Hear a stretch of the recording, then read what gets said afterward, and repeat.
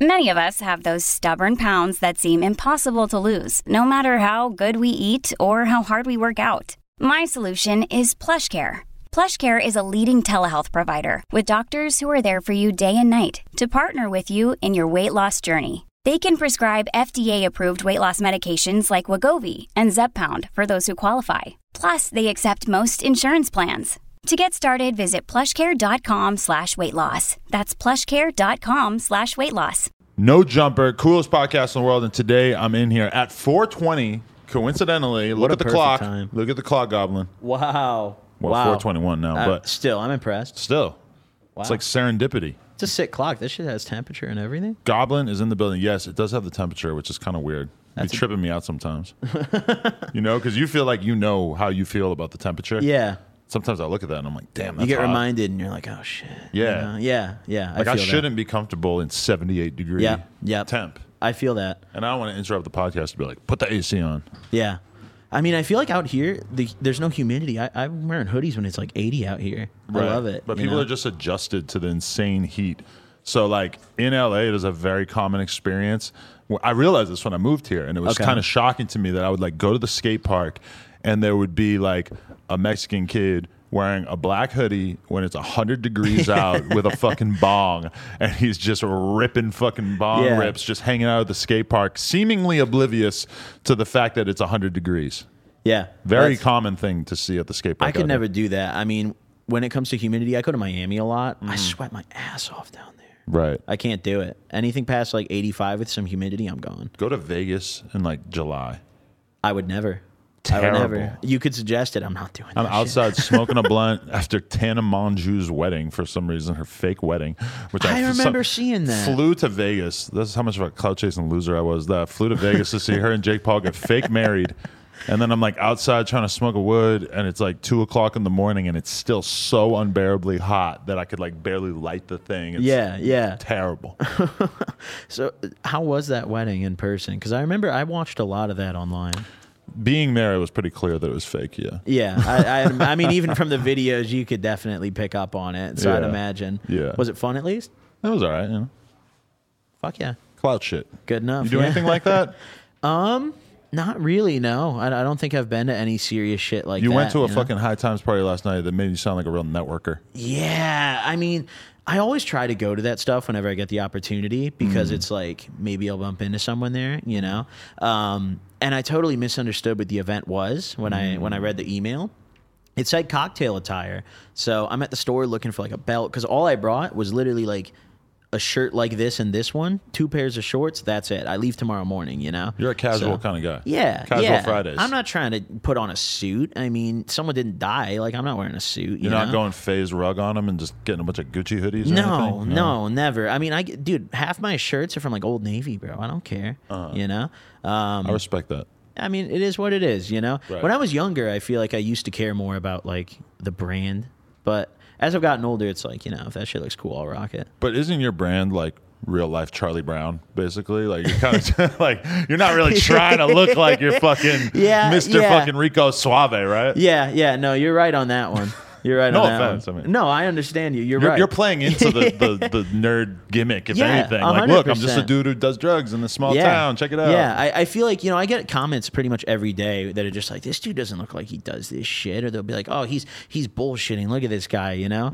It's kind of funny. There was some guy, I was in my Instagram DMs, and there was some guy, he's been DMing me like probably twice a month for like 6 months. Just like, I know your ass gets taxed, you fucking nerd. Like, just like sending a paragraph about that. Like, I gets charged a lot for drugs. Yes. And like, I just laugh every time I see it because he messages me so often. It's like once every 2 weeks. I love it. Wow. It's a occasion. But yeah, I get that a lot. And, you know, I feel like it kind of goes to show like, anyone can do drugs, you know. It's not really about what you look like. I mean, some of the people who I've done the most drugs with are like some weird looking motherfuckers, you know. I mean, sometimes they're the cool people. One time, I remember a cop was giving me a hard time back in the day on my bike, and you know, you're kind of making small talk with the cop or whatever, and the cop ended up saying that you could tell when there's people doing drugs because you'll see all kinds of different people, specifically different races, all kicking it together. Yeah. And so I'm a young kid, and he's telling me this, And I've been forced to kind of think about that for the rest of my life. And sure enough, it really is true. Like when you see a bunch of bums huddled together and they're all smoking crack, bunch of white guys, black guys, Mexican, whatever. You know, this is a shared interest that demands resources. They will gladly pool their energies. They'll do what they got to do for it. Right. I don't think my friend group has ever been more diverse than like at the peak of my drug use, you know? Really. So, yeah, it is. You wander into a crack house and you could definitely find a good variety of people. Oh, yeah. Good variety of people. And as long as you bring a little bit of money or drugs, you're good friends with all of them. Okay. Back to the High Times party. Yeah, so you did this with Yola too, where you got super distracted every 5 seconds. It's just the way it goes, man. So I thought it was Cocktail Tire, but in an Instagram story, there was some dude there in like a t-shirt and sandals, you know. So I'm like, oh, dude, we could just go there, you know. We could just put our clothes down and leave. Like, let's just go to the event, right? So, and it's a weed party. You can be wacky, right? I'm figuring like, oh, dude, we're gonna get stoned. We're gonna have a bunch of weed. Like, who cares? You know, they're all gonna be baked, and no one's gonna care. So we go to this event, and it's in a pretty nice venue, mind you. And we get inside, and everyone is like head to toe, like tuxedo shit. Like not even just a nice shirt. Like they have ties, they have suit jackets. So like, you look like you're doing a prank. Yeah, I look like I mean, like I looked like I was up to no good in there. I was so out of place, and there was a few scattered people who were kind of the same, but it was like 1 in every 50 people. You know, like it was crazy. So right off the bat, I'm uncomfortable in there, but I'm still thinking, like, you know, they got to have some weed or something. Were you it's shunned? a High Times event. You were shunned. I wouldn't say I was shunned, but unshunned. No one really spoke to us. Right. Not a lot of eye contact. But dude, you know? This is the new face of the weed world, because a couple weekends ago I went and did a sit-down panel interview with Gary Vaynerchuk, and it was part of this whole Green Street Weed Festival thing. And you can't smoke weed in the fucking area where we're doing the interview. It's so crazy. Like the weed world nowadays is suits. It's suits and ties, you know? Like Silicon Valley type shit. It's crazy. We're the marketing is not like camouflage and tie-dye and fucking crossbones and shit. No, it's like slick polish. It looks like the fucking Twitter graphic designer put together like the branding. They're advertising to like Wall Street, you know? It's crazy. Whole new world. And there's no weed in there. Like, there's nowhere to get any weed. It's like an afterthought. Yeah, there's 3 bars in there, mind you. 3 open bars. And they're walking around with waitresses giving you food, but there's no weed. Like, and it's also weird because it feels like they see most of the business opportunities in pens and even pre-roll joints and stuff like that. So like, for me, I'm somebody where if you hand me an ounce of flour, I'm geeked. Thank you. Yes, we're best I'm friends. So excited. I'm gonna fucking put my arm around you and take a photo gleefully. If you give me a pen, it's kind of like, realistically, I left there with a fucking gigantic sack of shit, and I gave it to my friend, and I was just like, "You got it."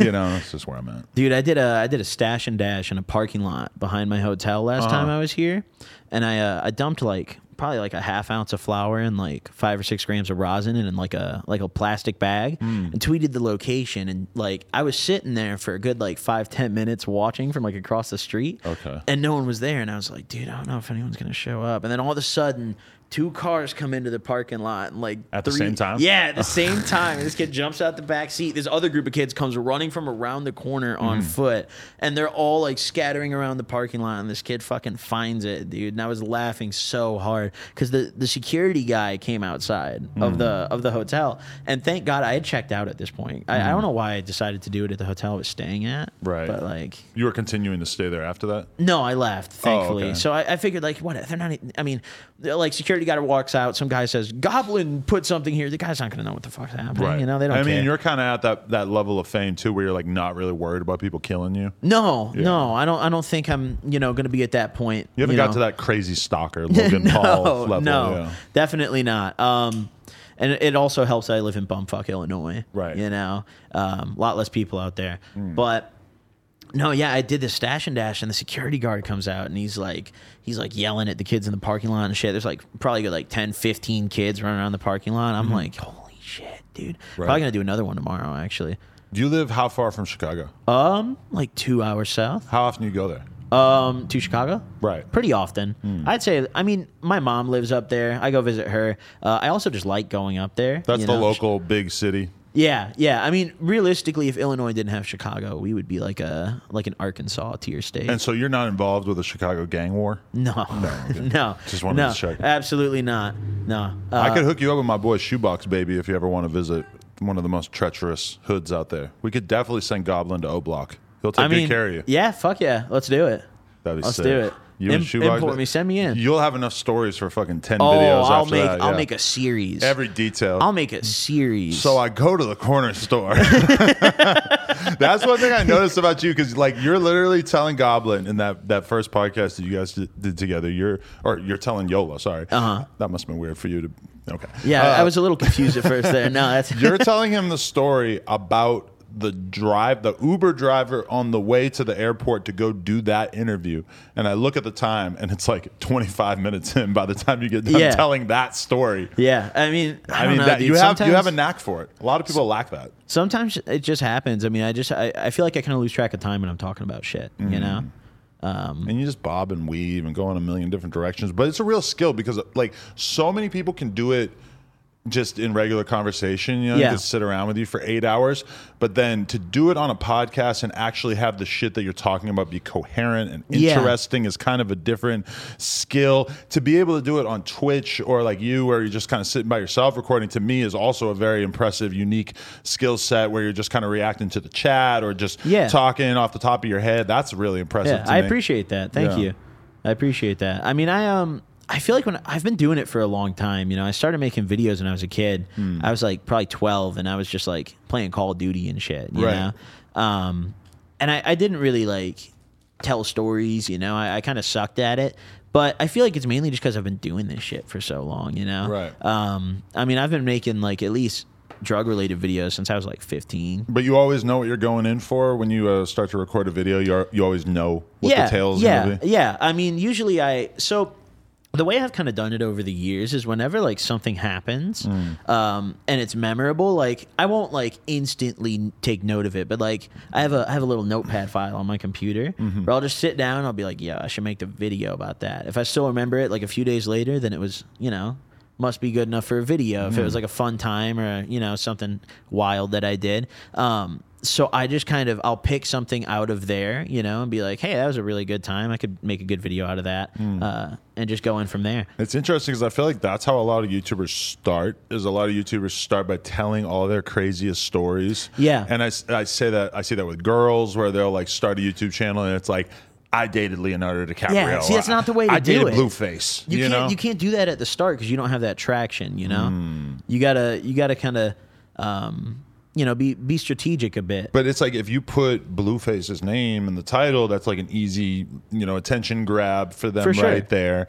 But then also I see it with guys where like even some of my early YouTube videos, I was just talking about some fight I got in back in the day. It just stood out to me as like a crazy ass story. When I look back on it, some of it feels kind of cringe because it's just like, who cares? Like, fuck you. I remember when I was, this is years ago, I got in an argument with Keemstar on Twitter. So I made like I made the banger video out of that. What was the beef about? So he had a friend who, for some reason, I have shit thumbnails. It's not like they're good, right? I mean, they're pretty simple. They're easy to make. You could do them in Paint if you really wanted to, you know? He does his thumbnails in Paint, I believe. Yeah, they're not good either. But one of his friends who makes videos took one of my thumbnails and someone like tweeted it at me. This is back when I had like less than 100K subs. You know, I was way smaller. So I tweeted at the dude and I was like, I didn't realize Keemstar knew this guy or they were like close friends. And at this point, he wasn't even involved yet. But I tweeted at the guy and I was like, yo, dude, could you take down my thumbnail? Like, you know, I don't know why you used it. And he replied with some dumb shit. He was like, oh, I found it on Google. You know, that means I can use it, like all that. And I was like, you know, I tweeted. He was like being an asshole about it, you know? Like he wasn't like just being normal. He was being particularly rude about it. So and he had a lot of views, or he was a big not a lot of views. Okay. I mean, he had like 60K subs, around the same amount as me at the time. All right. So, I mean, to me, a good amount of views at the time. Right. Worth acknowledging. Yeah, for sure. So, we got in like a little back and forth on Twitter, And I like flagged this video for stealing my thumbnail, and I expected them to just take off the thumbnail like they normally do when that happens. But they gave his channel a strike. So then Keemstar got in because I tweeted back at him like a screenshot of the report, and I was like, "Yo, get fucked," you know. And Keemstar replied, and he's like, "You better take down that fraudulent strike. I will be contacting my YouTube reps today," you know. Which I just didn't really care, you know. Nothing happened. No, nothing happened. Right. I didn't get in any trouble for that because it was a legitimate report. You know? I actually didn't know you could get a strike on YouTube for that. I didn't think they would give you a strike. I thought they would just take the thumbnail off because, I mean, they've taken my thumbnails off my videos plenty of times. Right. You know, and I've never gotten a strike for that. But that surprised me. You've done thumbnails that were too racy? Yeah, sometimes. I guess I have too. I mean, specifically with boobs. Do you remember that period, like the whole period where they were just terminating channels left, right, and center? Probably like 2016, 2017. So I had to take down like probably 100-something videos back then. Yeah, they told you, or you just I this knew would be safe. I was better safe than sorry. But you could at that just point. change. I feel like with you could just change the titles, right? If the title is "I smoked crack," then yes, that's going to be a clear target. But if you're making a video and you just so happen to say real quick in the video, and then we're smoking crack, and maybe if you kind of even avoid like being super explicit with words that seem like they would be clear targets for the algorithm. I don't know. I mean, I feel like that could kind of... I feel that. I mean, the way I go about it is I prefer to just remake those videos. I have like a vault. I have them all saved on a hard drive. The ones I deleted back in the day, I still have them. So I can just kind of remake them. So that's kind of the route I take because like they're so old at this point. Like I feel like I wasn't as coherent in my videos back then. So I might as well redo them. But it's crazy when you think about like Yola just not making any money, I guess, on YouTube over the years. Yeah. But like it's weird because he's someone who kind of like very specifically branded his channel as being a weed channel. So he was a clear target for them. Same thing with Custom Grow 420. I'm sure he got his shit nuked and everything. Oh, he did. When you look at No Jumper, I mean, on probably almost every episode, probably 85% of episodes, someone's smoking weed. But we don't use weed in the tags. We're almost never going to be using it in the title. You're not advertising. We're barely talking about it. You know, we've definitely had videos age restricted where like there's a pound on the table. Yeah, that's something I've kind of learned from. I've learned to try to keep it out of the first 5-10 minutes. You know, definitely. So feel free to light up whenever you feel like it.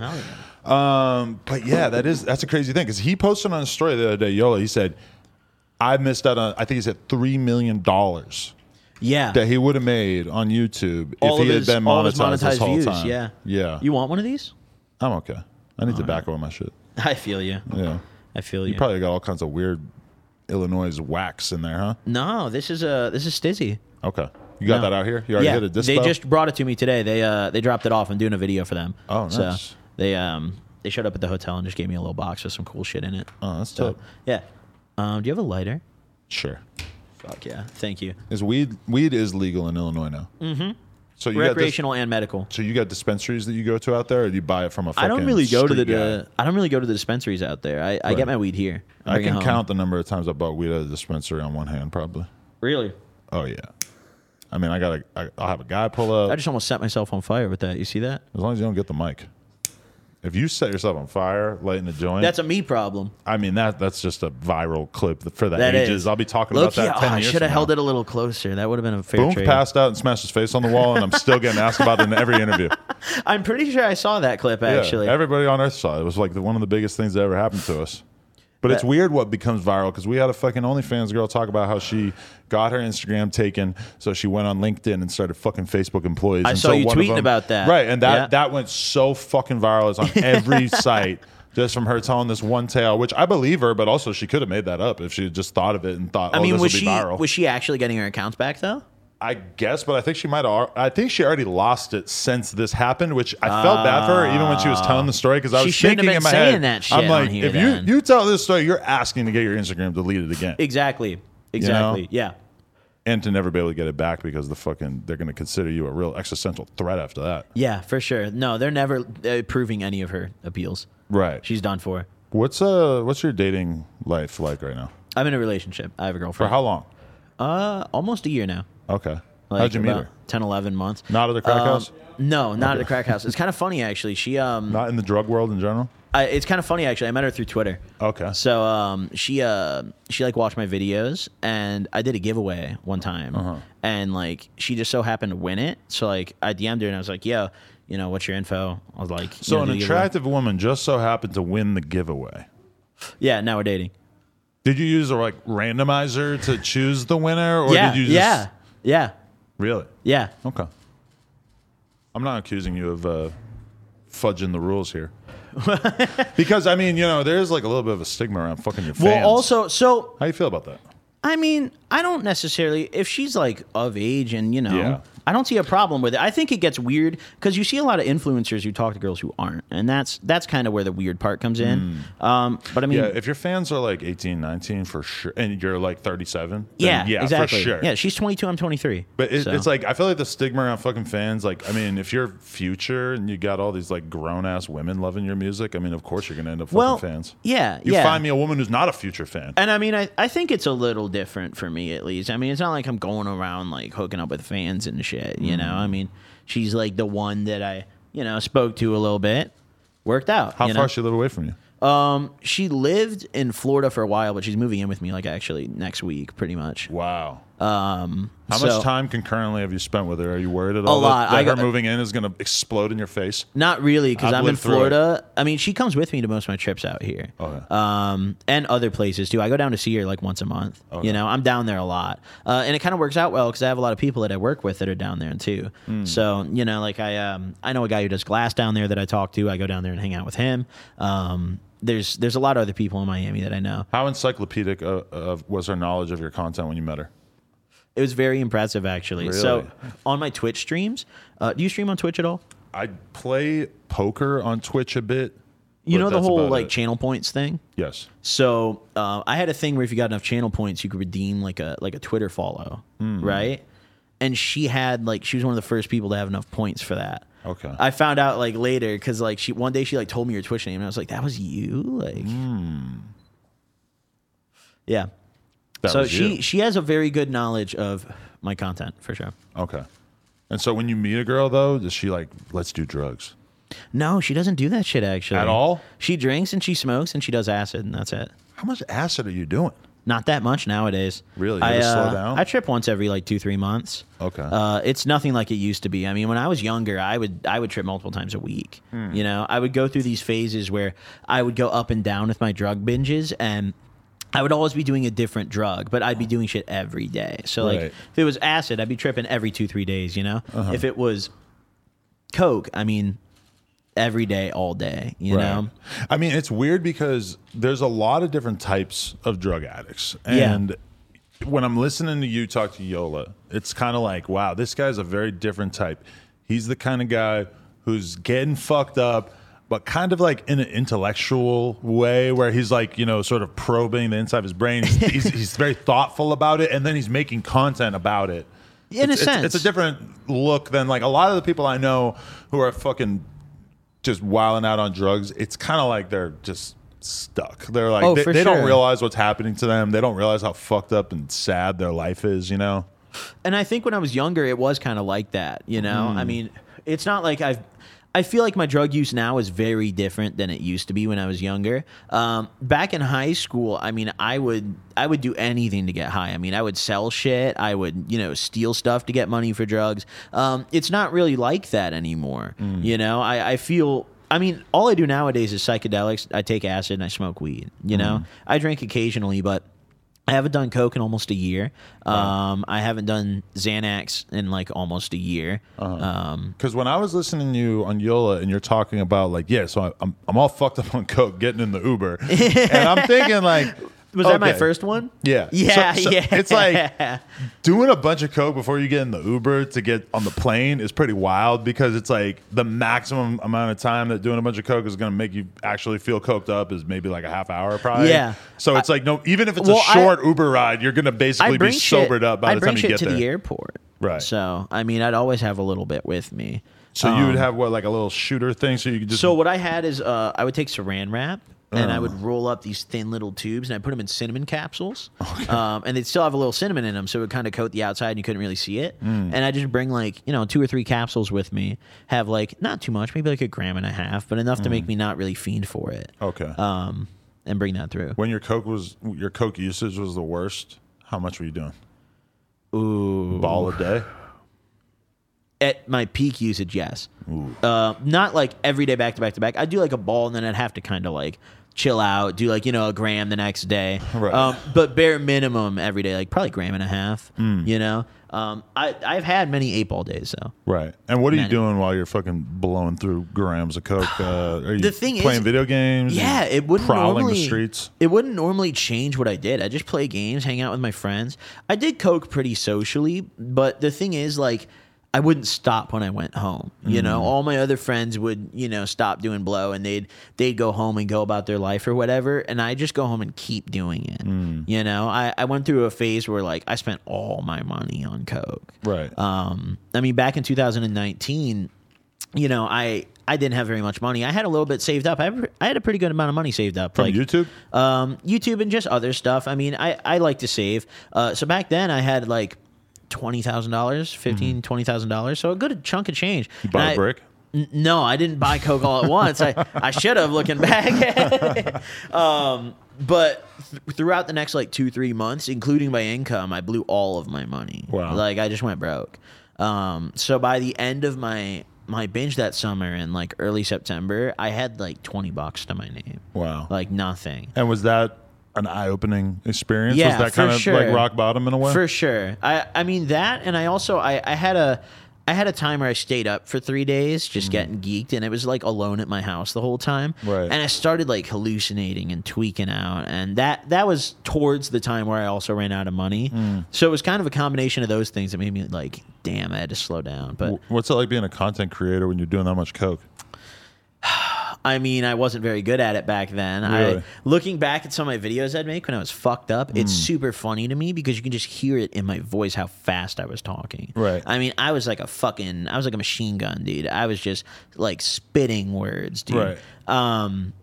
But it also, like, I wouldn't work very hard at it. I would just try to bang out a video as quick as I could to go back to doing whatever I wanted to do. Because like when I'm coming in here to do like 8 hours of interviews, sometimes I'll just be thinking like I could totally eat a half of Adderall or something and just really use that as the fire to like push me through this day. But I haven't done that in like probably 10 years at this point. I feel like when I'm on, like when I would do coke, I would think I was more productive than I really was, So like I would think I was getting all this shit done, and then in reality I'd made like one half-assed video and then sat there playing video games all day. Right. I think that's kind of like the real thing is like people who are able to channel their drug usage into the arts versus people who allow their drug usage to destroy them. So you go downtown to Skid Row, you're going to see a lot of people who allow their drug usage to absolutely destroy their life. Yep. You look at a lot of like, even I think about like movie directors in the 80s and shit who are fucking making all these crazy fucking ridiculous movies, and they're doing insane amounts of coke. There are people who like were in the period of their drug use in which they were able to funnel it into creativity, and they did incredible shit with it. Yeah, plenty of people who are creatives have done drugs and done like some of their best work on them. Yeah. But also there's plenty of creatives who have just ruined their lives with them. Right. It's probably more common.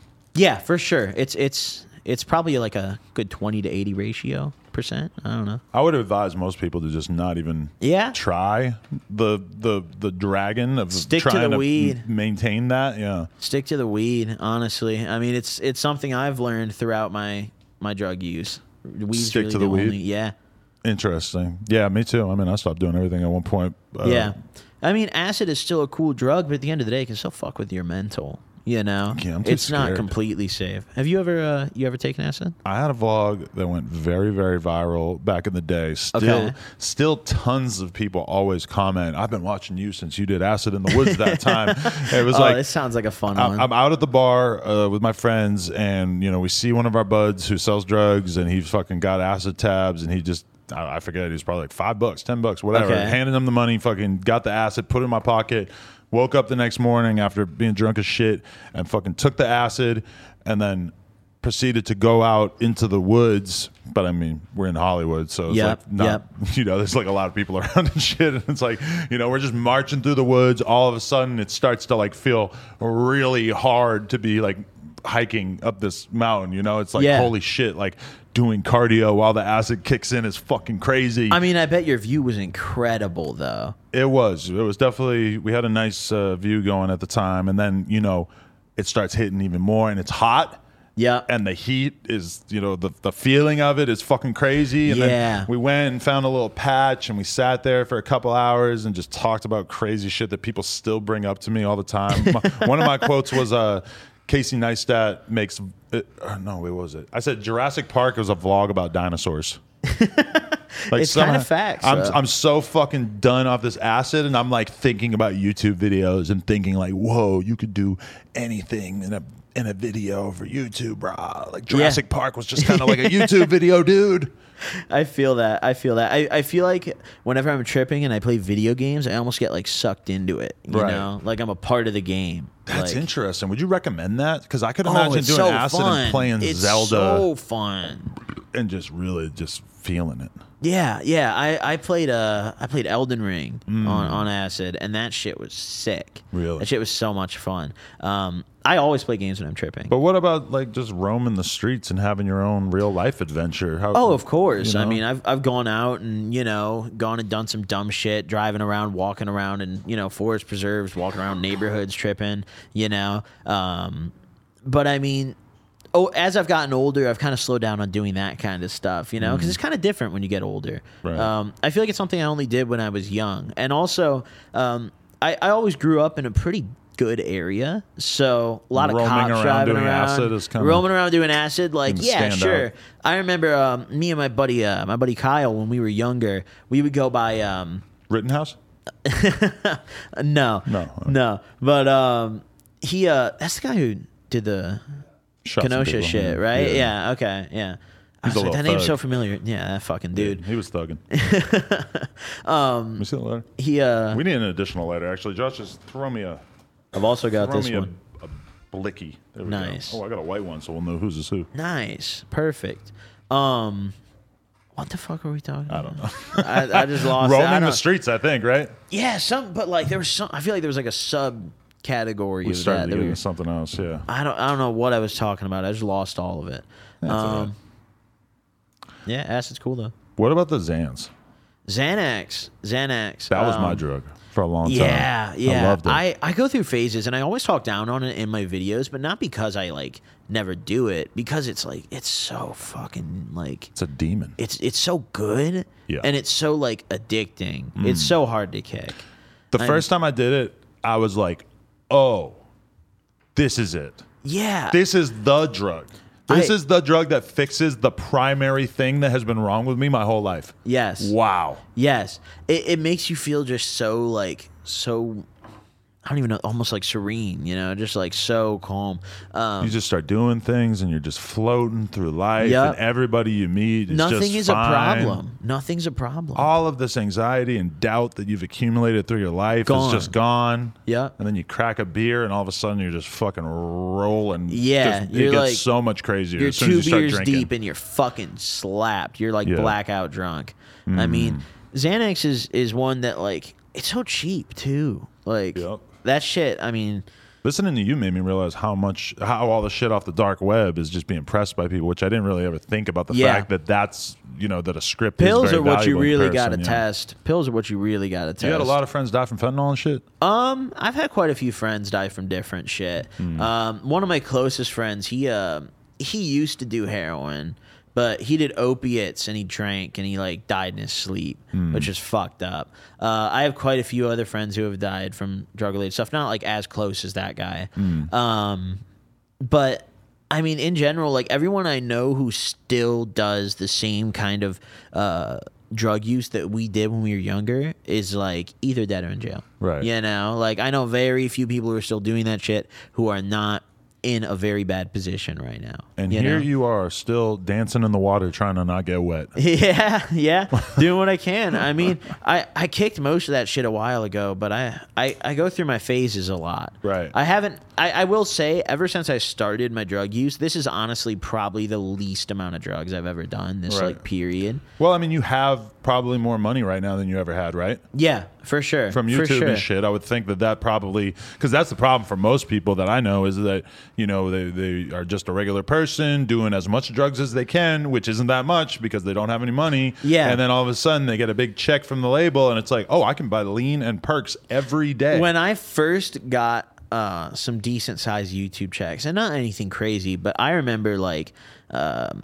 back in even like 2018, 2019, you know, I would get like $3,000 a month, which at the time was a shitload of money to me, you know. At early the time, days of YouTube, you could pay rent.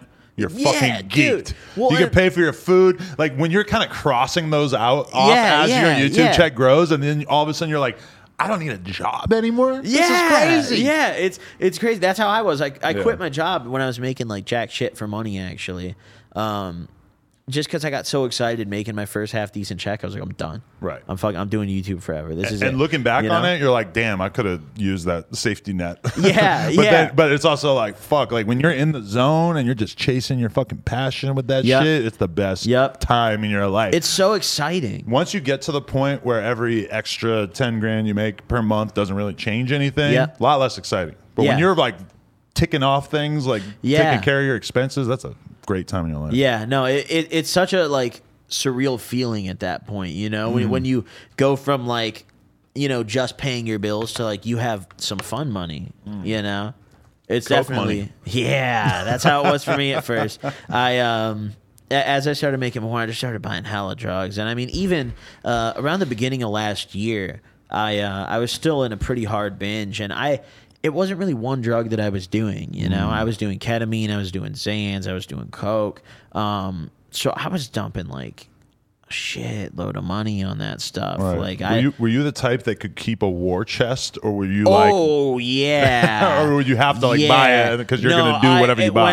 When I started making like some decent money, I would have a fucking loadout. I mean, it was like I went and created a class on Call of Duty and made my drug loadout. Like, but that's a crazy feeling when you're looking at your little cabinet. Oh, it's crazy. It makes me not even want to do it. I'm like, dude, look at so this. Beautiful. You know? You want to take a picture. Yeah, you sit there. You're like, it's a felony. It almost brings a tear to your eye. You're like, damn, I fucking worked for this. You know, it's such a surreal feeling. And I used to do that a lot. I mean, there was one point I bought like 250 Xans and just sat on them. I got rid of those. I quit doing them. I was like, dude, these are awful. I got rid of them. Having that many Xans around is a real recipe for disaster because you can always invent a reason in your head why you should take one. Yes. Like, oh, I got a little bit of a headache.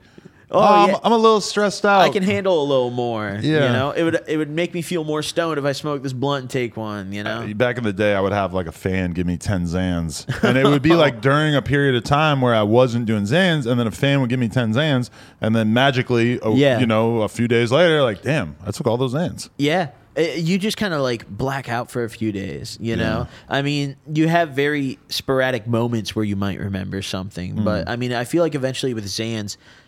to be fair, I wouldn't ever take an extreme amount of them. I would usually take one or two and just chill out for the day. But I had instances where I took a shitload. Right. There's one time I took 6 of them, and I was like really barred out. And I took a bite out of my keyboard, like my space bar.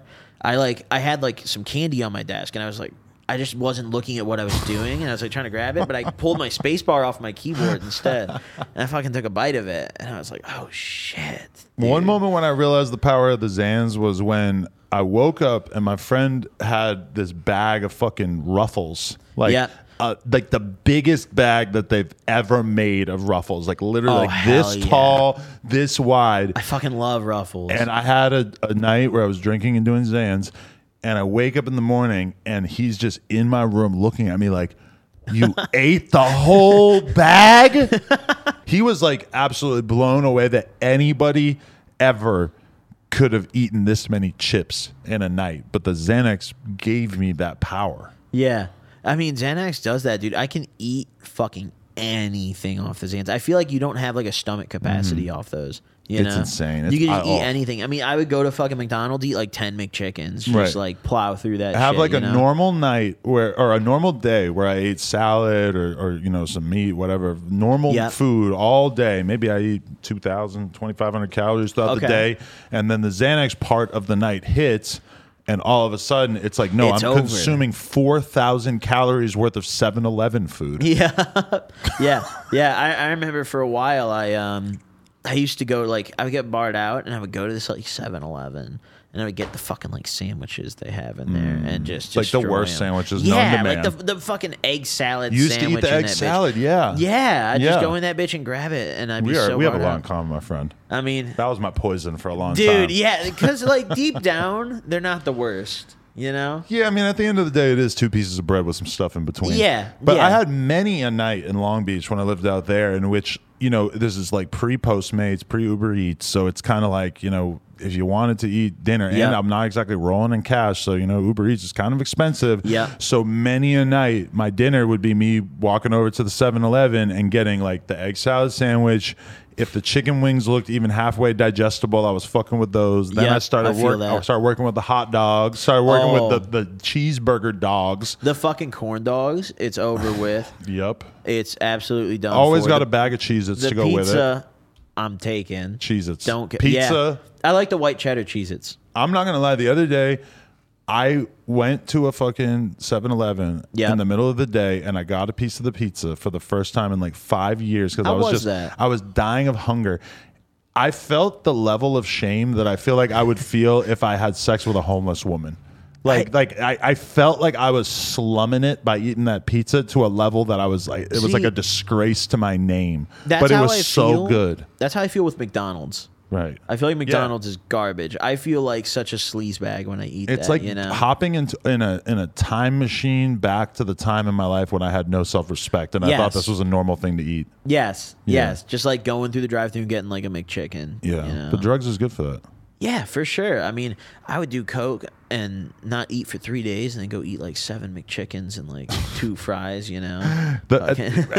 You don't really know coke until you don't eat for 24 hours. Yes.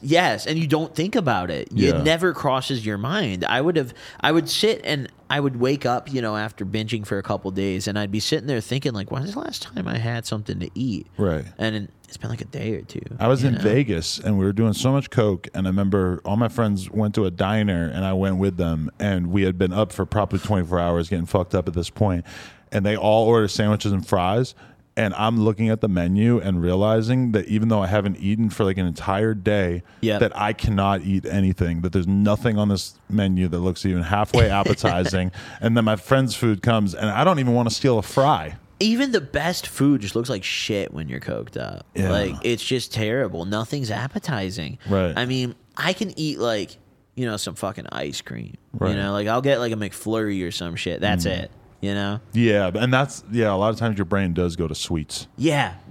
Whenever ketamine, I'm the same way. Whenever I'm on ketamine. Let's do this. So we have a co-host named Lil House Phone, and for the record, he doesn't actually like do a lot of ketamine. I think he's done it before, but he's not like a big ketamine guy. He's more of a coke guy, realistically. Okay. But for some reason, we just always make the ketamine joke to him, and he made a song that was like, I'm off the ketamine. Okay. And so, you know, we always kind of give him a hard time about it, but then in reality we don't actually know anything about ketamine. So give me the full picture of what this is like as a drug. Ketamine, the main way I do it is I do lines of it or bumps, but there is liquid ketamine as well, which makes for an interesting experience. But ketamine is a strange drug because it's like a totally different drug depending on the dose. Okay. If you do like a little like, you know, key bump of it, it almost feels like you're crossfaded, like you had a few drinks and you're stoned, you know? It gives you this really like warm, kind of energized, like chill feeling.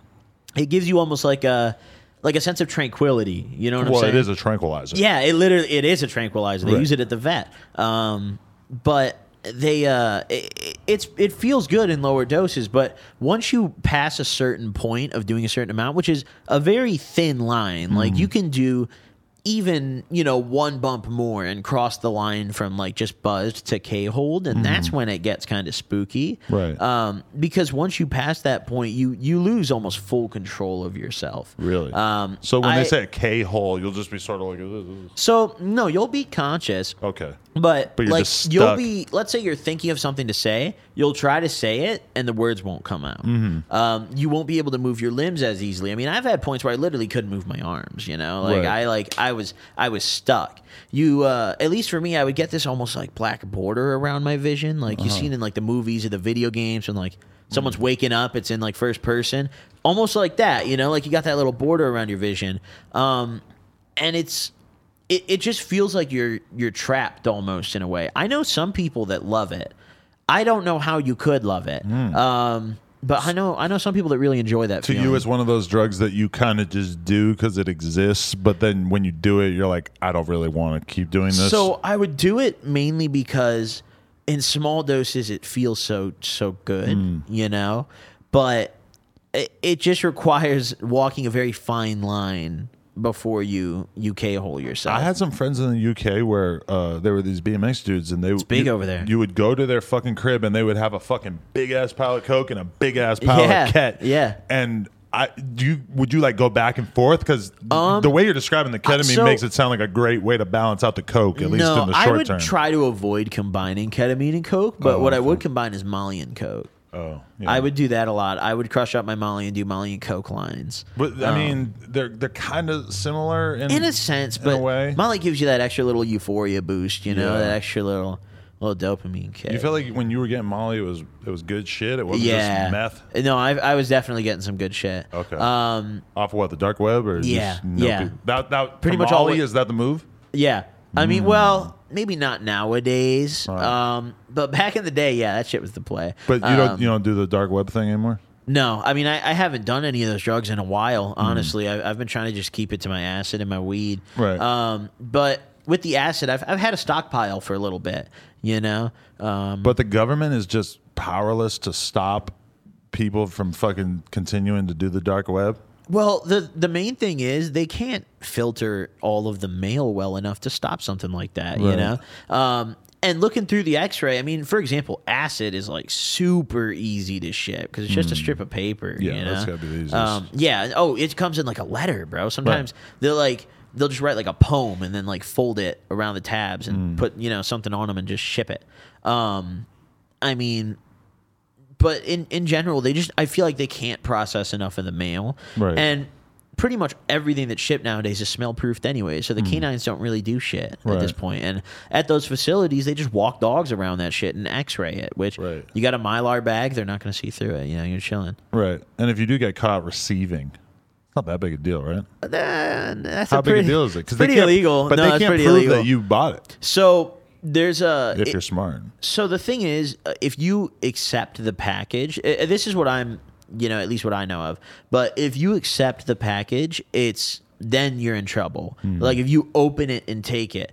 But if you let's say you don't take it, or they bust in your house and you haven't opened it yet, they won't. They can't do anything. Yeah, what if you get it and just leave you it can in just your put it house on the for a few counter days? for like a week? Now, Yeah. let me just say that there are no fucking drug users on earth who are going to be able to control themselves enough to not open their Silk Road package. Imagine having a box with like a pound of weed in that shit, and you can't open it for a week. And dude. you don't know if it's going to be the thing you ordered or if it's going to be some bullshit. Yeah, right? it's going to be good or bad too. Like you have no idea, and you're Yeah. sitting there waiting. I mean, not many people are willing to do that. Right. But okay, so with ketamine.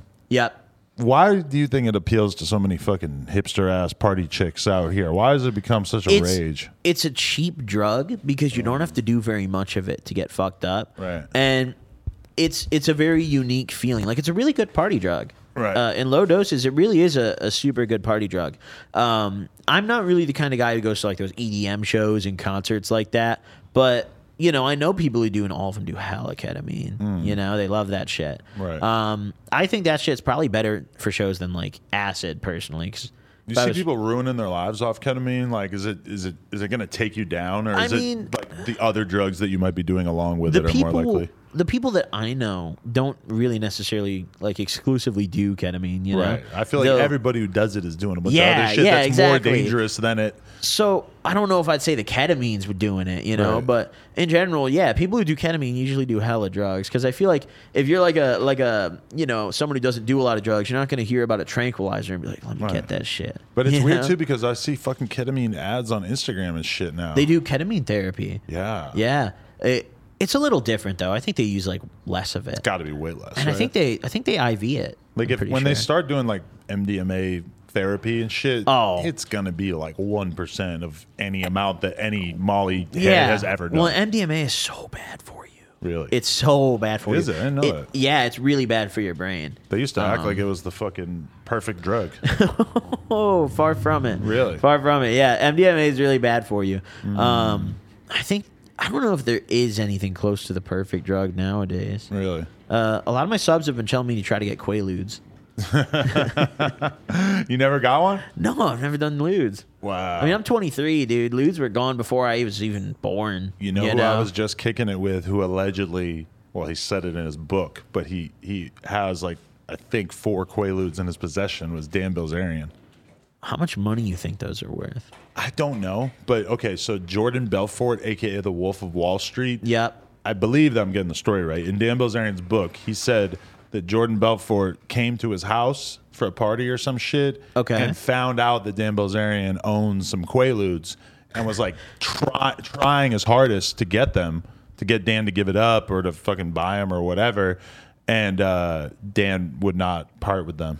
Since Dan doesn't need money, so I mean to him, I don't blame him, honestly. Right. Like that's like one of the wonders of the world at this point. I mean, like I'm pretty sure from what I've read online, they still make them in South Africa, but they're not the same. Really? They're not like name brand Quaaludes, but it's the same drug. I don't think Jordan Belfort would give a fuck about the South African version. I think he wants those ones that he was fucking railing back in the day, right? Yes, he wants the OG ones. It's like people who want oxys, you know, they're not very common nowadays, right. But like, you know, people don't really want to settle for other shit. But do you, when it comes to Quaaludes, do you think anything happens to a pill after like 40 years or whatever? I don't know, because like, I mean, like the aspirin has an expiration date. Yeah, but I never know if I should believe it or not. Yeah, right? What does the expiration date on a pill even mean? Like, what happens to it? That's what I'm saying. Like on a molecular level, what the fuck is happening? Because really, it's not like the pill is like melting or like expiring. I mean, it's just this solid pill. It's not a peanut butter sandwich. How could something how could potency go down? You know, right? I don't get how that could happen. Honestly, because I guarantee someone has made a video about this. Yeah, there's got to be like a really in-depth, like, and you can make a video with what you found. I could do some research. I know that's the one shitty thing about podcasting is that there's just Joe Rogan's got his Jamie. Yeah, but I don't know if I want to like put that on our employees. Like, hey, figure out what happens to a pill if it erodes for 40 years. Yeah, do this shit real quick. That's a kind of specific request. Yeah. Yeah. Oh man, having someone Google for you, that's a big task. Medicines have expiration dates, so you know when to use them by. After the expiration date, medicines may not be safe or as effective. You should not take medicines after expiration date. I mean, I could have guessed that was what the National Health Services were telling the world. Yeah, that's like a very generic answer, but like... See, that's why, Googling is not easy. It's not for everybody. But what is like the cause, you know? That's what I'm saying. We're going to figure it out tonight. We're going to Google it. Actually, the comments will probably just tell us, so we don't even have to Google it. Oh, you're probably right. Yeah. That's when I first realized, when I first seen some baller shit. Well, maybe not first, but like I was around Gary Vaynerchuk, and I realized that he doesn't even pull out his phone to Google something when they're talking about something that they don't know. Yep. He just says it to one of his employees, like, hey, look that up. What, really? And I was like, whoa, that's a fucking boss move. I'm a total pleb out here just pulling my phone out and going to Google and typing something in. Like looking something up for yourself. That's outdated now, I guess. Yeah, but you have to have a lot of faith in your staff. Yeah. That they're going to be able to do that for you. Yeah, do it quickly. Oh, look at this. Certain expired medications are at risk of bacterial growth, and subpotent antibiotics can fail to treat infections, leading to more serious illness and antibiotic Well, that's antibiotics. We're not doing that. We're trying to get fucked up. What kind of bacteria, though? You ever snort an antibiotic? No, I don't think I have. You know what antibiotics are? Is the thing that when you're looking through some random person's medicine cabinet, you find them. And you get a little excited at first. You're and like, it's like, what no, the fuck is this? Shit. You see that orange and white pill bottle, and you're like, fuck yeah. Yeah. You know? You start to get a hard on. Yeah. No. I remember when I was, I didn't do it, but when I was younger, my dog had like an anti-anxiety medication. It was basically Xanax for dogs. Right. And I was like really debating on snorting it. I was like, fuck. And you didn't end up doing it. No, I didn't. I stopped myself, but I was like, I had no money, and I was like, dude, I might try it. Well, so Josh, who works here, he at one point, because he's my brother-in-law, him and my sister, they had my cat, rest in peace, Tony. You would love him. But they had to bring him on a plane, and so they had to give him like cat Xanax in order for him to get on the plane because he was crazy and he would be meowing nonstop the whole time. And so they did a little test run before he got on the plane, and so they give him the kitty Xanax, and he's walking around like me or you, like like falling all over the place. And that, when I heard about that, it made me wonder. Like, I mean, there has to be people out there who are trying to figure out how to get fucked up on cat Xanax, right? Yeah. Check. Okay. This mic is going to need a once-over later. Yeah, it is acting up a little bit. Yeah, but I'm trying to just not touch it, which I don't think we're going to be able to trust AD to do. Whatever. But, okay, this is another drug that I wanted to ask for your review on, because when I was hanging out with Dan Bilzerian and also reading his books, he makes it perfectly clear that he's a big fan of it. Okay. The GHB. I've never done GHB. You never did it? Never done it. That's a wild one. No, that's one I have not done. And I was kind of shocked because he doesn't seem like he's doing coke and shit, but he's talking about how he fucking really digs doing GHB. No, I've never tried it. It's like a little like when I did it, because I went through a little phase. Yeah, I was hanging out with these fucking porn stars back in the day, maybe like 10 years ago, and they were fucking doing GHB, and they would just, I mean, they would do coke and GHB at the same time. You know, they would fucking, it's just like a little cup of clear liquid. You would think that it was water. I didn't know it was a liquid. Yeah. Oh, don't people dip like cigarettes in it? They might. I don't really know. But I feel like I've heard about that. But like, I mean, you would just take a little shot of it, like a tiny amount, like less than you would take from a shot of alcohol. Okay. And then it would just start kicking in, and all of a sudden your body's kind of like hot and like, you know, I would have to take my hoodie off immediately after doing it. Is it like a party drug? Yeah, but then once you've done enough of it, you basically are like passed out, which is why it's the date rape drug that people use it in that way. So it would be weird because I would be hanging out with these chicks and they'd be doing it and having a fucking good old time, and then all of a sudden they've done enough and they're just passed the fuck out on the couch for like, I don't know, like a half hour or something. Yep. And it would happen to me too, more or less, where I like, but sometimes I would be like the last man standing, where I'd just be looking around the room like, what the fuck? Like, this is crazy. And then fucking, you know, at some point they just kind of come back to life, keep partying. Yeah, I feel that. I feel that. I mean, I don't know if I would ever be willing to try that one, honestly. I feel like I think it's pretty safe from what I know. Is Although it safe? I have no idea how people get it. Well, I mean, Dan Bilzerian's still doing it after all these years. I've never been like offered GHB. I've never like met someone who's like, yo, you want some of this shit? You know? I don't. How do you find a plug for that? I guess have no idea. Those girls were the only people I ever knew who had it. And but they made it sound like it was super common in their circles. Like they would just, it was a very normal drug to do. I mean, they've got a unique circle, I guess. I mean, well, yeah, porn star Valley vibe. Is it like a sex drug? Definitely, that was a big part of them doing it, is because you get so like loopy and just it just gets kind of like fun, and you're just completely like, you don't have a care in the world and shit. Yeah, okay. I think for sure people were fucking on it a lot, but yeah, that makes sense then. Yeah, I mean, it gets a weird rap because it's like people know it as the date rape drug, even though like people take it themselves. But I remember I had a friend, because when I stopped kicking it with these girls, all of a sudden, what do? They start preying all my fucking homeboys, and my homeboys just want to do coke at that time and just want to party and shit. So they fall into the web, and all of a sudden they're like doing the exact thing that I had been doing for a few months of like going to this house in the valley and doing hella coke and doing GHB and shit. But my one friend, he had never even done GHB, and he walks into the fucking room and he's hanging out with them or whatever, and he points out the cup of GHB and goes, is that water? And they go, yeah. He goes, all right. And he just like drinks like an inhuman amount of it. And so then the next day, he's got to call me and tell me like, yo, you know that girl that you were fucking up until like 2 weeks ago? Like, I got really fucked up. I don't remember it, but I'm pretty sure I fucked her. And I had to be like, bro, I don't fucking care. You know, like, at that point, I was like trying to cut ties with her. So as far as I was concerned, like, okay, you fucked her, good. That gives me another good reason to not talk to her anymore. But yeah, that was a little controversial for a minute, because a lot of my friends didn't believe that he didn't remember it. But I'm like, no, I've done this shit. I 100% believe that he doesn't remember. Is there like a limit to how much? Like, is there like an overdose amount to GHB or like? I probably should have known Yeah, before I don't know did shit it. about it. Yeah, that's Yeah. a good thing to know before you do something. I feel like. You ever do fentanyl on purpose?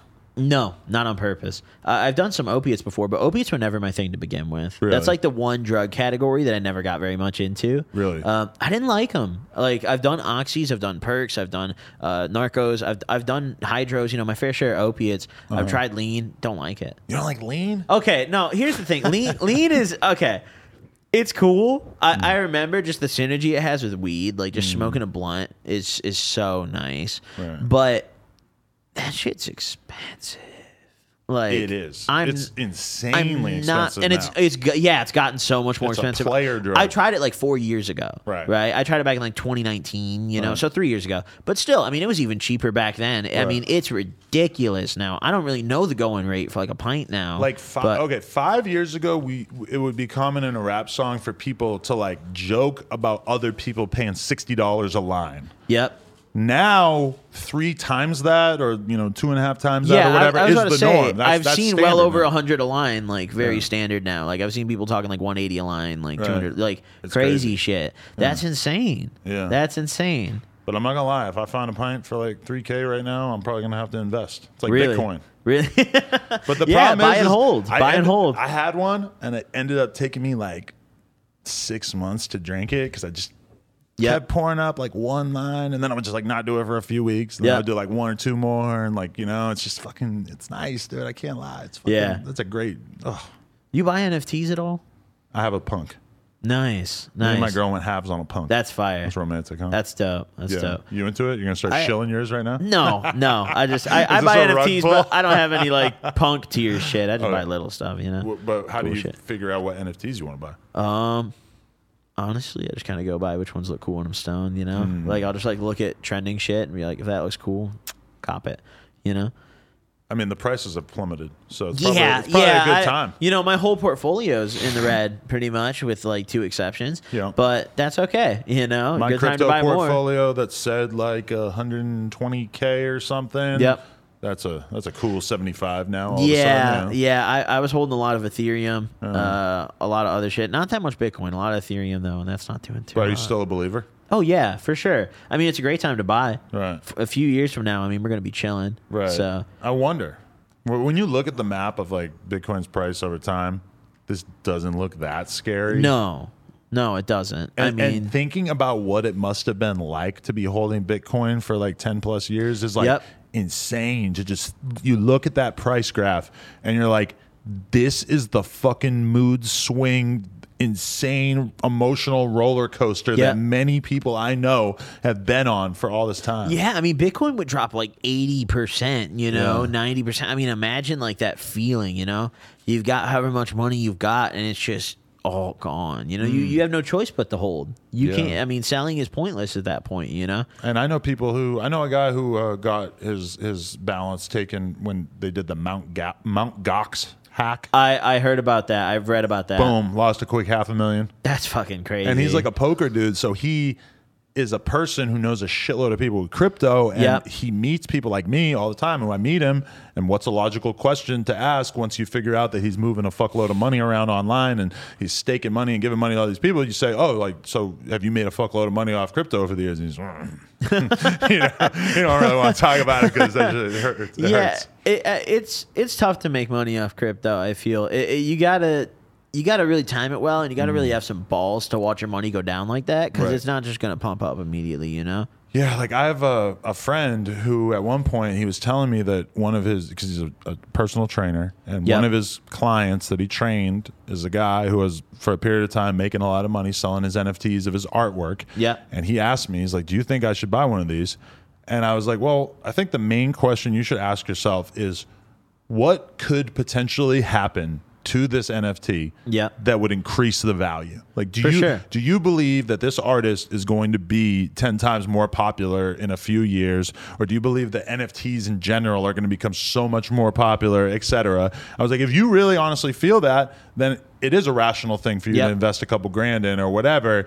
And then he I think believed that, but then he also, when he was trying to buy it off the guy, the guy was like kind of not really like eager to sell it to him because I think that this guy is an artist and he realizes that most of the people that he's selling to can easily afford to lose the money, and he's looking at this guy like, oh, you're a fucking hardworking dude. Like I don't want to fucking bamboozle you like I'm bamboozling all these rich people.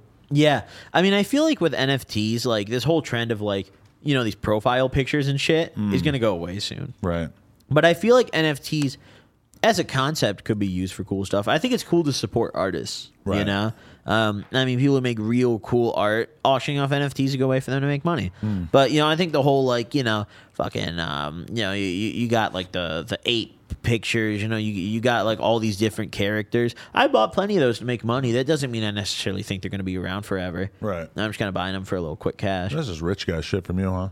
I mean, just throw a few chips out here, see what happens. I mean, I've made good money on some, and then I've also gotten fucked. It kind of evens out in the end. But I know people who like quit doing everything that they were doing just for NFTs and started just nonstop. All they would do was tweet about NFTs and apparently be selling and trading and buying NFTs all the time, constantly talking about these new projects, whatever.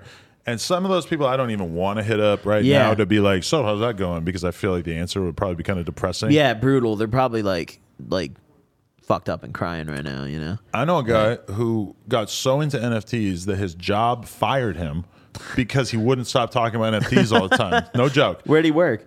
I shouldn't say. But a place that you would think would be a pretty cool job to have, basically, in the cannabis industry. Cool. And he would not stop talking about NFTs allegedly so much that they fired him, and then a couple months later, boom, this big NFT crash happens, and then I start reading his fucking Twitter feed, dude, and it looks like a fucking suicide note because this is such a sad state of affairs. Yeah. And I'm really feeling for him because, you know, a lot of these people who are losing all this money in crypto, they are people who they feel like they've been in some way kind of wronged by society, that like there's all this wealth that has been accumulated at the top of society, and they feel like they've basically, by being born middle class or lower class, that they have been completely kept out of this new of all this wealth that has been generated over the past couple 100 years. And I feel it. But, you know, you see people just wanting to believe so much that they're willing to completely put any sort of common sense to the side. Yeah, I think crypto is something you should do as like a side thing, but don't invest money you're not willing to lose, you know? I mean, some people, they make it their whole life. And I mean, for me at least, it's like if I invest money into crypto, like, yeah, I'm hoping to make money. I'd love to, but like I invest amounts where like if it goes to zero, I'm not going to fucking die, you know? Like I'll be all right. So. KSI lost $3 million on Luna. I saw that. Which, granted, he is very rich. But, I mean, he also makes money in some, like, pretty more, you know, reasonable, like, sweat equity type fucking ways. Like, he tours as a rapper. Yep. I don't know how big his shows are or whatever, but, like, I would maybe guess he could get, like, $100,000 in a night from a show or something. Yeah, he probably makes good money off that. So when you think about that... That's like $100,000 a night off a show. That's 30 shows. That's 30 fucking shows. That's a fucking tour, bro. That's a world tour. I mean, I would assume that KSI's wealth is to the point that like $3 million really doesn't mean that much to him. But like once you compare it to all these other things that you're doing to make money, it's got to be like, damn, what the fuck? I remember I was reading the Reddit for Luna, and the day that crash happened, it was one of the most depressing like things I've ever seen on the internet. It was just people talking about, like, this one dude was like, I lost the house, my wife's gonna leave me, like she's gonna take the kid, she doesn't know I bought Luna. Like just so many threads like that of people who just lost like everything. It's crazy. It's supposed to be a stable coin, just got destroyed. I know. What a time. What a time to be alive, dude. Yeah, crypto's insane. It's really progressed in the recent years. You know, I mean, NFTs are a fairly new thing, you know. Crypto's, I feel, finally mainstream, you know. I'm not selling my punk. I still believe that if there's any NFT that I believe in long term, now 400K, whatever it got to 450K at one point. I remember that. So we were feeling pretty smart because we bought it at 160. Yep. And it was 80 like a couple days before that. So that felt kind of dumb. Like, damn, we could have saved 80K if we had actually got the transfer to work 2 days earlier. Yeah. But I still look at that like, okay, there's a chance. Yeah. I mean, it's definitely going to get bigger. There's so many big players who hold them. And, CryptoPunks, they're one of those things that just like they're like a historic one, you know? Like they're like an OG NFT. I'll ride it out. Yeah. But is it ever going to be worth $1 million? I don't know. I don't know. I think it depends on the price of Ethereum. And it depends on the price. It depends on people's ability to make NFTs like an essential part of existing. Like if NFTs become extremely important as time goes by, which I think the jury is still out on that. I could see that that's still happening in a lot of ways. For sure. Then the punk seems a lot more interesting. For sure. I feel like the public perception of NFTs is pretty negative right now too. Super bad. Yeah. I would hate to be somebody who had like invested my whole life into doing this and wanting to make it this fucking... and just like people just hate nonstop. Yeah, like, and because it's like everyone else, if you are doing it in an ethical way, there's 5 million other people doing it in a shady way that are clearly going to drown out what you're doing. There's so many bad actors in the space. Yeah. There's so many. Do you feel, just a side question, do you feel like you, because of the fact that you got the success off of talking about drugs, do you feel like that kind of encouraged you to do more drugs and that it sort of enabled you in that way? Sometimes, put pressure on you? When not necessarily put pressure. I personally feel like whether I made videos or not, I would have been doing the same drugs around the same times. Right.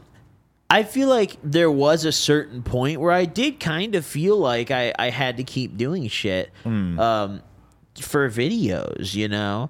But I've kind of realized over time that, like, I don't really have to do that, you know? I don't have to just exclusively make story videos. I've been making a lot of different content lately. Right. I've been trying to branch out more, you know? I've got a camera now. I've been vlogging and stuff. Right. Making a podcast, doing some stuff like that. But did it ever occur to you, like, if I do heroin...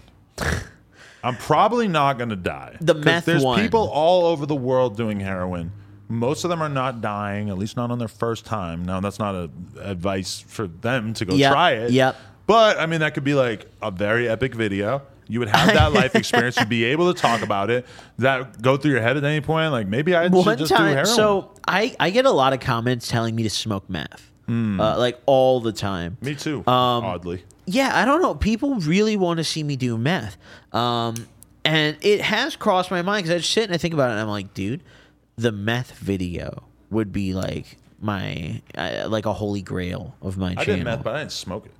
How'd you do it? Snorted it and like ate it, I think. How was it?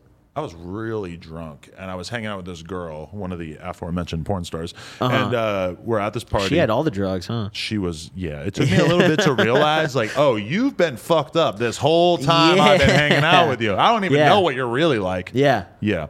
But she came to me at a party. We had been looking for, like, coke or whatever, or Molly, and she found meth, which I did not realize was very accustomed to doing at the time. Okay. And so we proceeded to go back to my house and do it, and we probably fucked for about 6 hours. And That's fine. I had something very important to do in the morning. I had to go host this BMX event. Okay. And, like announce it. There's like a lot of like children running this contest and stuff, just to give you an idea of like how inappropriate of a lifestyle, like a family friendly BMX event. I mean, but whatever. You know, I show up, I haven't slept because like my fucking friend just like knocks on my door, and I'm like, I'm gonna go to sleep for like an hour, and he's like, you can't go to sleep for an hour. We gotta leave now. Yeah. All right, so I go. We do that. Afterwards, continue to do meth. We're fucking. The hangover from that was like the worst 3 days of my life. And I never had any kind of desire to do it again. But I will say that as a sex drug, because that's kind of probably the thing, on point. People like in the gay community, dude. Like that's the thing. Like they are getting together and doing meth. That's the fucking move for them. I have a barber who a gay barber. Yeah, gay barber. That's tight. No, he cuts amazing hair. Very I still go to him. Great guy. I've literally. So it's kind of funny. I've gone to this guy since I was like young. Like I mean, he does my family's hair. And he's like bought coke off me a few times. He's like a really cool dude. We like smoke. I always tip him with like joints and shit. Really cool guy. But we I've like served him coke a few times, and for a while he had the same plug as me for coke. Because finally I was like, dude, I don't live as close to you anymore. Let me just give you my guy, you know. And then him and I were both really sad because my guy went to jail. So free that guy. Free that guy. Yeah. Damn. What was this is one of those. I don't know. Fuck! I just told the whole story about something. We talk about some. I felt like we were going to continue from sort of that same tangent. No, the barber. Yes. You had a barber. No, you know what I wanted to tell you that was interesting about that is I remember when I went to Barcelona back in 2012, I spent a month there riding bikes, and there was a bunch of fucking Argentinian dudes that were hanging out every day, and they told me they kept calling each other barbers. Or they'd be like, "Hey, barber," and I was like, "What the fuck are you talking about?" And they'd be like, "In our country, the barbers are all gay, and they will suck your dick after they cut your hair." Oh. There's probably Argentinian people out there who are like, no, this is not true. Yeah, you're probably going to get some comments like, yo. I'm not saying this is a fact. I'm just saying that that's what these dudes told us. Like in the same way that, in America, you could get an Oriental massage. Yep. A lot of those places are the same places where you could get a hand job or blow job or whatever. That's basically how they made it out. And I was like, so there's a lot of you guys that are like trying to get your dick sucked by a barber? And they're like, well, some. Gay guys. Yeah. I had a friend who he actually lost his virginity to a barber? No, not to a barber. We Argentinian gay so barber. One of my friends took him to one of those like Oriental places. Mm-hmm. And then they I guess got one of the girls back at like a hotel, and he hadn't lost his virginity yet. He was like 24. Right. So my friend did it as like a gift to him. And I didn't know this happened because I guess he's very ashamed of it because the woman was like not morbid. Not in peak condition. Okay. I mean, I didn't see her. I truly will never know. But like from what I've been told, she'd been around the block a few times. Yeah. So I was out to dinner with them, and my buddy was telling me about it, and my other friend, the guy who lost his virginity to the girl, he was like super pissed. He was like, "No, don't fucking talk about that shit. Like, shut up." But I think since then he's had a more positive experience. Right. So I mean, I'm kind of proud of him. You never paid for sex? No, actually, I haven't. You ever thought about it? Not really. I mean, I've gone to like strip clubs, but that's very different. Do the terms of your relationship require you to not have sex with prostitutes? Yeah. That's reasonable. Yeah. But I mean, even outside of my relationship, I don't know. It's just never really crossed my mind. When it comes to things that aren't weed related, I'm pretty frugal. We had an escort out here that you were actually chatting with a little bit. Yeah. You weren't tempted to maybe invest in some gas? She asked for my number, but I don't think we exchanged phone numbers. Really? So, yeah. She said she would, like, put me on with the girls, but I'm in a relationship, so I can't. Did you feel that, escort charm emanating from her? I did kind of feel that, almost like... it might be a French thing, too. She's a flirty French escort. She had an accent. Yeah, she had an accent. I did kind of feel that. I was like, wow, she's really trying to, like... get me in here, For the people in the comments, we're talking about Frenchies because they're going to be like, what interviews are you talking about? But yeah, I could see you guys hitting it off. Yeah, I could see you being like a rich fucking YouTuber, just rolling around with a couple prostitutes everywhere you go. Branding. I don't know. I mean, hey, that would be kind of on point for me. That would be kind of on point for me. Right. Honestly, I could see that. Maybe one day. You and Shoebox, baby. I mean, at O Block. I'd have to roll around O Block with a few prostitutes. You're going to O Block. I'm going to line this up. Let's do it. And I'm not going to be there, but I feel like you're going to be all right. I'll be down. Yeah. I'll go to O Block. Let me just tell you that you're probably like the last person on anyone's kill list, Yeah, I don't think I have any like ops. They're going to shoot everyone besides you if anything were to happen. I'll like duck or something, but I mean, if they shoot me, it's probably an accident. Right. How strongly do you feel about snitching since you are in, a bit of an illegal world in a way? I mean, obviously I hate snitching. I personally have never done it. I actually had a friend. I was in high school and I got arrested. We drove around and hit open garages and took shit out of them, and we got caught. And I found out because I wanted to get my mugshot for merch, so I submitted a Freedom of Information Act request to the department, and they sent me all the pages of my entire history with the department, and I had like a. Granted, it was like 15 pages on the same thing, because they'd have every officer's report and everything. But I had like an 80 or 90 page thing with the department that I submitted the request for. So I was looking in there about the whole incident. I stole some golf clubs out of a guy's garage. They were worth a pretty decent amount of money. And I found out that one of my friends, I called him because a cop came to my house. I guess someone in the house saw my license plate. So a cop came to my house. I didn't answer the door, but I called my friend and I was like, hey, a cop came to my house. And he from what he told me at the time, he said his mom heard the conversation on the phone and like went to the police. The documents say he got scared and told his mom, and like they went to the police. So that's how I got fucked for that. But they had my plate already, so I probably would have gotten fucked. But like, you know, obviously I'm not like, I don't have the same like values. I'm not like, you know, a super street guy. I grew up in a nice area, but I just believe, you know, you accept whatever crime you did. You know, you don't try to get out of it. You don't tell on people that were involved in it with you to get, you know, you accept it. So if you get indicted tomorrow, you're not ratting on Yola? No. Okay. No. What are we getting indicted for? I don't know. What street biz have you done with Yola? He's not shipping packs to you or anything? No. No. I mean, he ships his Delta 8 packs, but those are legal. You might want to tap in. Yeah. I don't know if we could talk about that here. No. Yeah, now you can't do it. Yeah, now, fuck. I mean, even after all these years, I still haven't seen anything that we said on here used in a court proceeding. Yeah, I don't think they're gonna do like a gun on me. But I mean, in the Young Thug Rico case, they're using a bunch of lyrics. Yeah, I saw that. That's what's interesting is that they don't bother to use interviews. So they're much saying as he's like lyrics. they're saying he's like a gang leader and he like ordered hits on people and shit. That's crazy. That's crazy. I don't know about that. I mean, I guess I'd never know their inner workings. I just listen to the music. You know? I mean, assuming that what they're saying is true, in a way, it doesn't surprise me because I feel like as a rapper, you just feel like, you know, if you're having these conversations about street business behind closed doors, you're just assuming that you're not liable to get caught for this. For sure. And if it wasn't for stuff like the RICO Act, they wouldn't be able to put it together. But I guess, you know, they're trying to make an example out of it. But I mean, I've seen it in the UK where there's a lot of like drill rappers out there that are like insanely violent and just saying the craziest shit. Yeah, they're nuts out there. Yeah, and but out there they're fucking super aggressive with it. Like they take the videos down off YouTube because they're too threatening or whatever, and they don't even really like shoot each other that much. It's mostly just knife crime and stuff. Yeah, they'll shank the shit out of you out there. But when I saw them doing that in the UK, I'm kind of thinking like, well, is this really surprising? Like when you're making your gang affiliations and your actual crimes so fucking explicit in songs, the government would have to be insane to not want to rely on this, right? Yeah. It's kind of hard for me to wrap my head around the fact that people thinking that this kind of stuff was all good, but hey. It is crazy to think about, but yeah, you never ordered a hit? No. Never thought about it? No. I don't think the RICO Act could really affect me. I don't have anyone I want to order a hit on, you know? That's good. I got some people I don't like, but, you know, I think I'm kind of chilling. Was Keemstar your biggest YouTube beef, or you have anything bigger than that?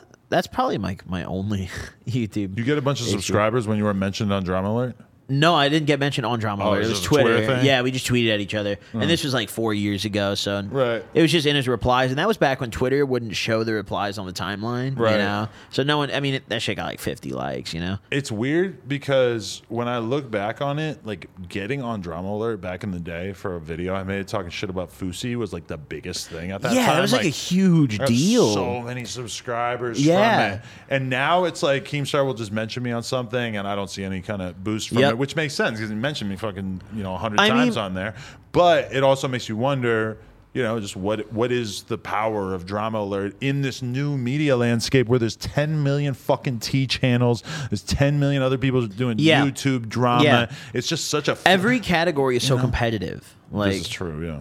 It's insane right now. I always get asked a lot. People are always like, oh, how do you start this shit? And right now, I don't even know if I could give you advice, you know? Like, it's crazy right now. You just literally have to have a good personality that people want to watch, and then you have to churn out content for years and years on a very regular basis.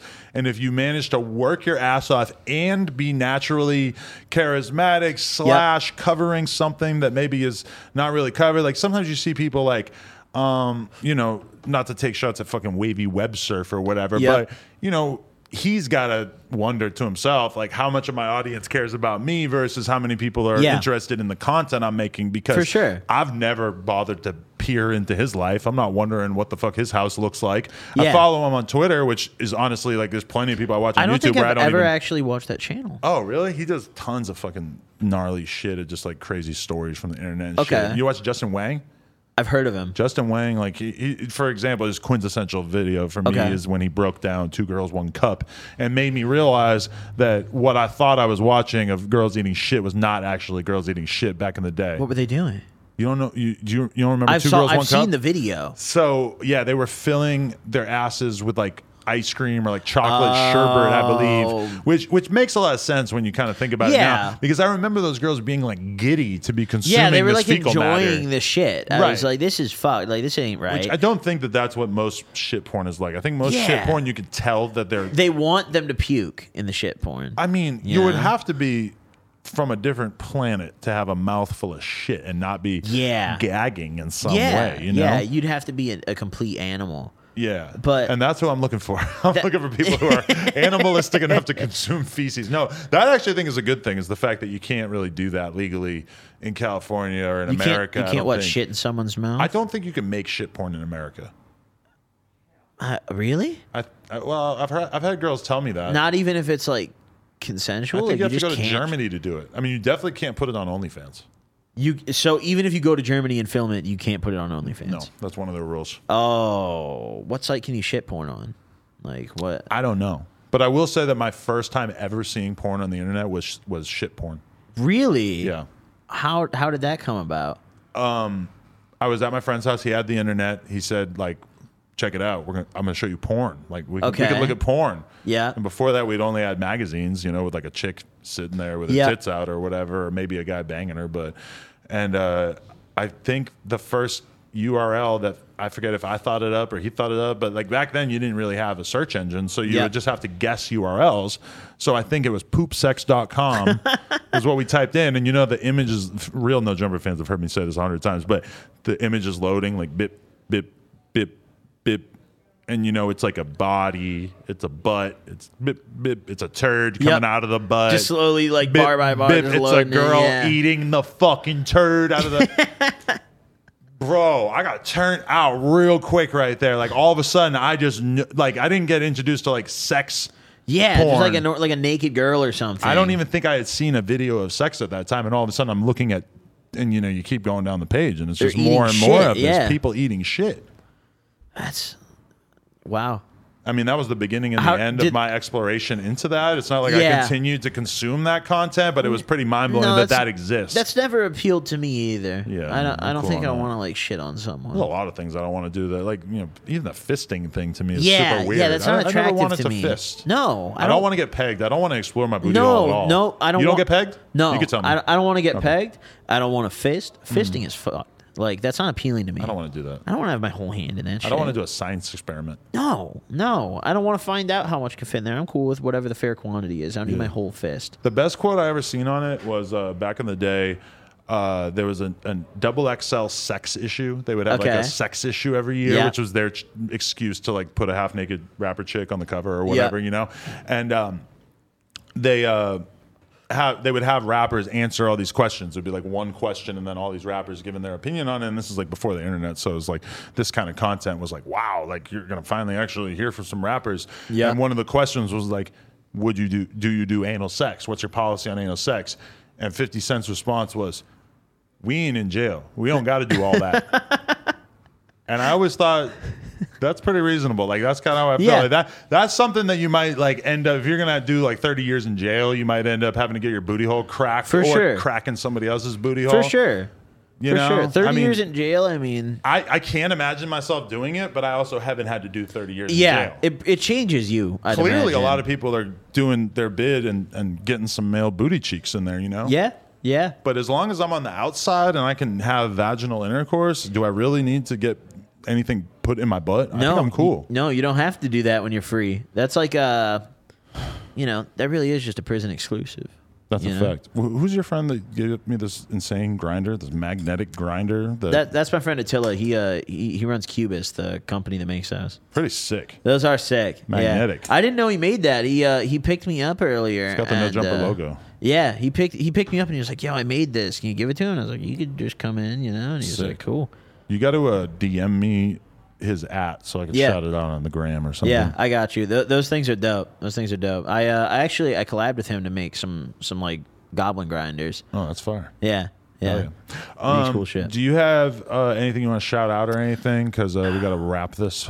Yeah, let's follow me on Instagram, GBLN420, Twitter at the Goblin with 3 N's, YouTube Goblin, Pretty easy to find me on YouTube. Respectable shit, man. I like a nice working class YouTuber talking about drug binges. Yeah, I mean, I think it's important to talk about it. I try not to glorify it, I just try to share the experience. Yeah, this is by no means an endorsement. Of course. I've tried to make more harm reduction videos as of We did that progressed. so you didn't have to go through that. Of course. That's how I feel about it. Take this as a cautionary tale. That's what my disclaimer says. Exactly that, pretty much. It's a beautiful thing. Goblin, thank you for your time, man. I appreciate Thank you for having me on. I appreciate you. No Jumper, coolest podcast in the world. Check us out on YouTube, TikTok, Patreon, Instagram, etc.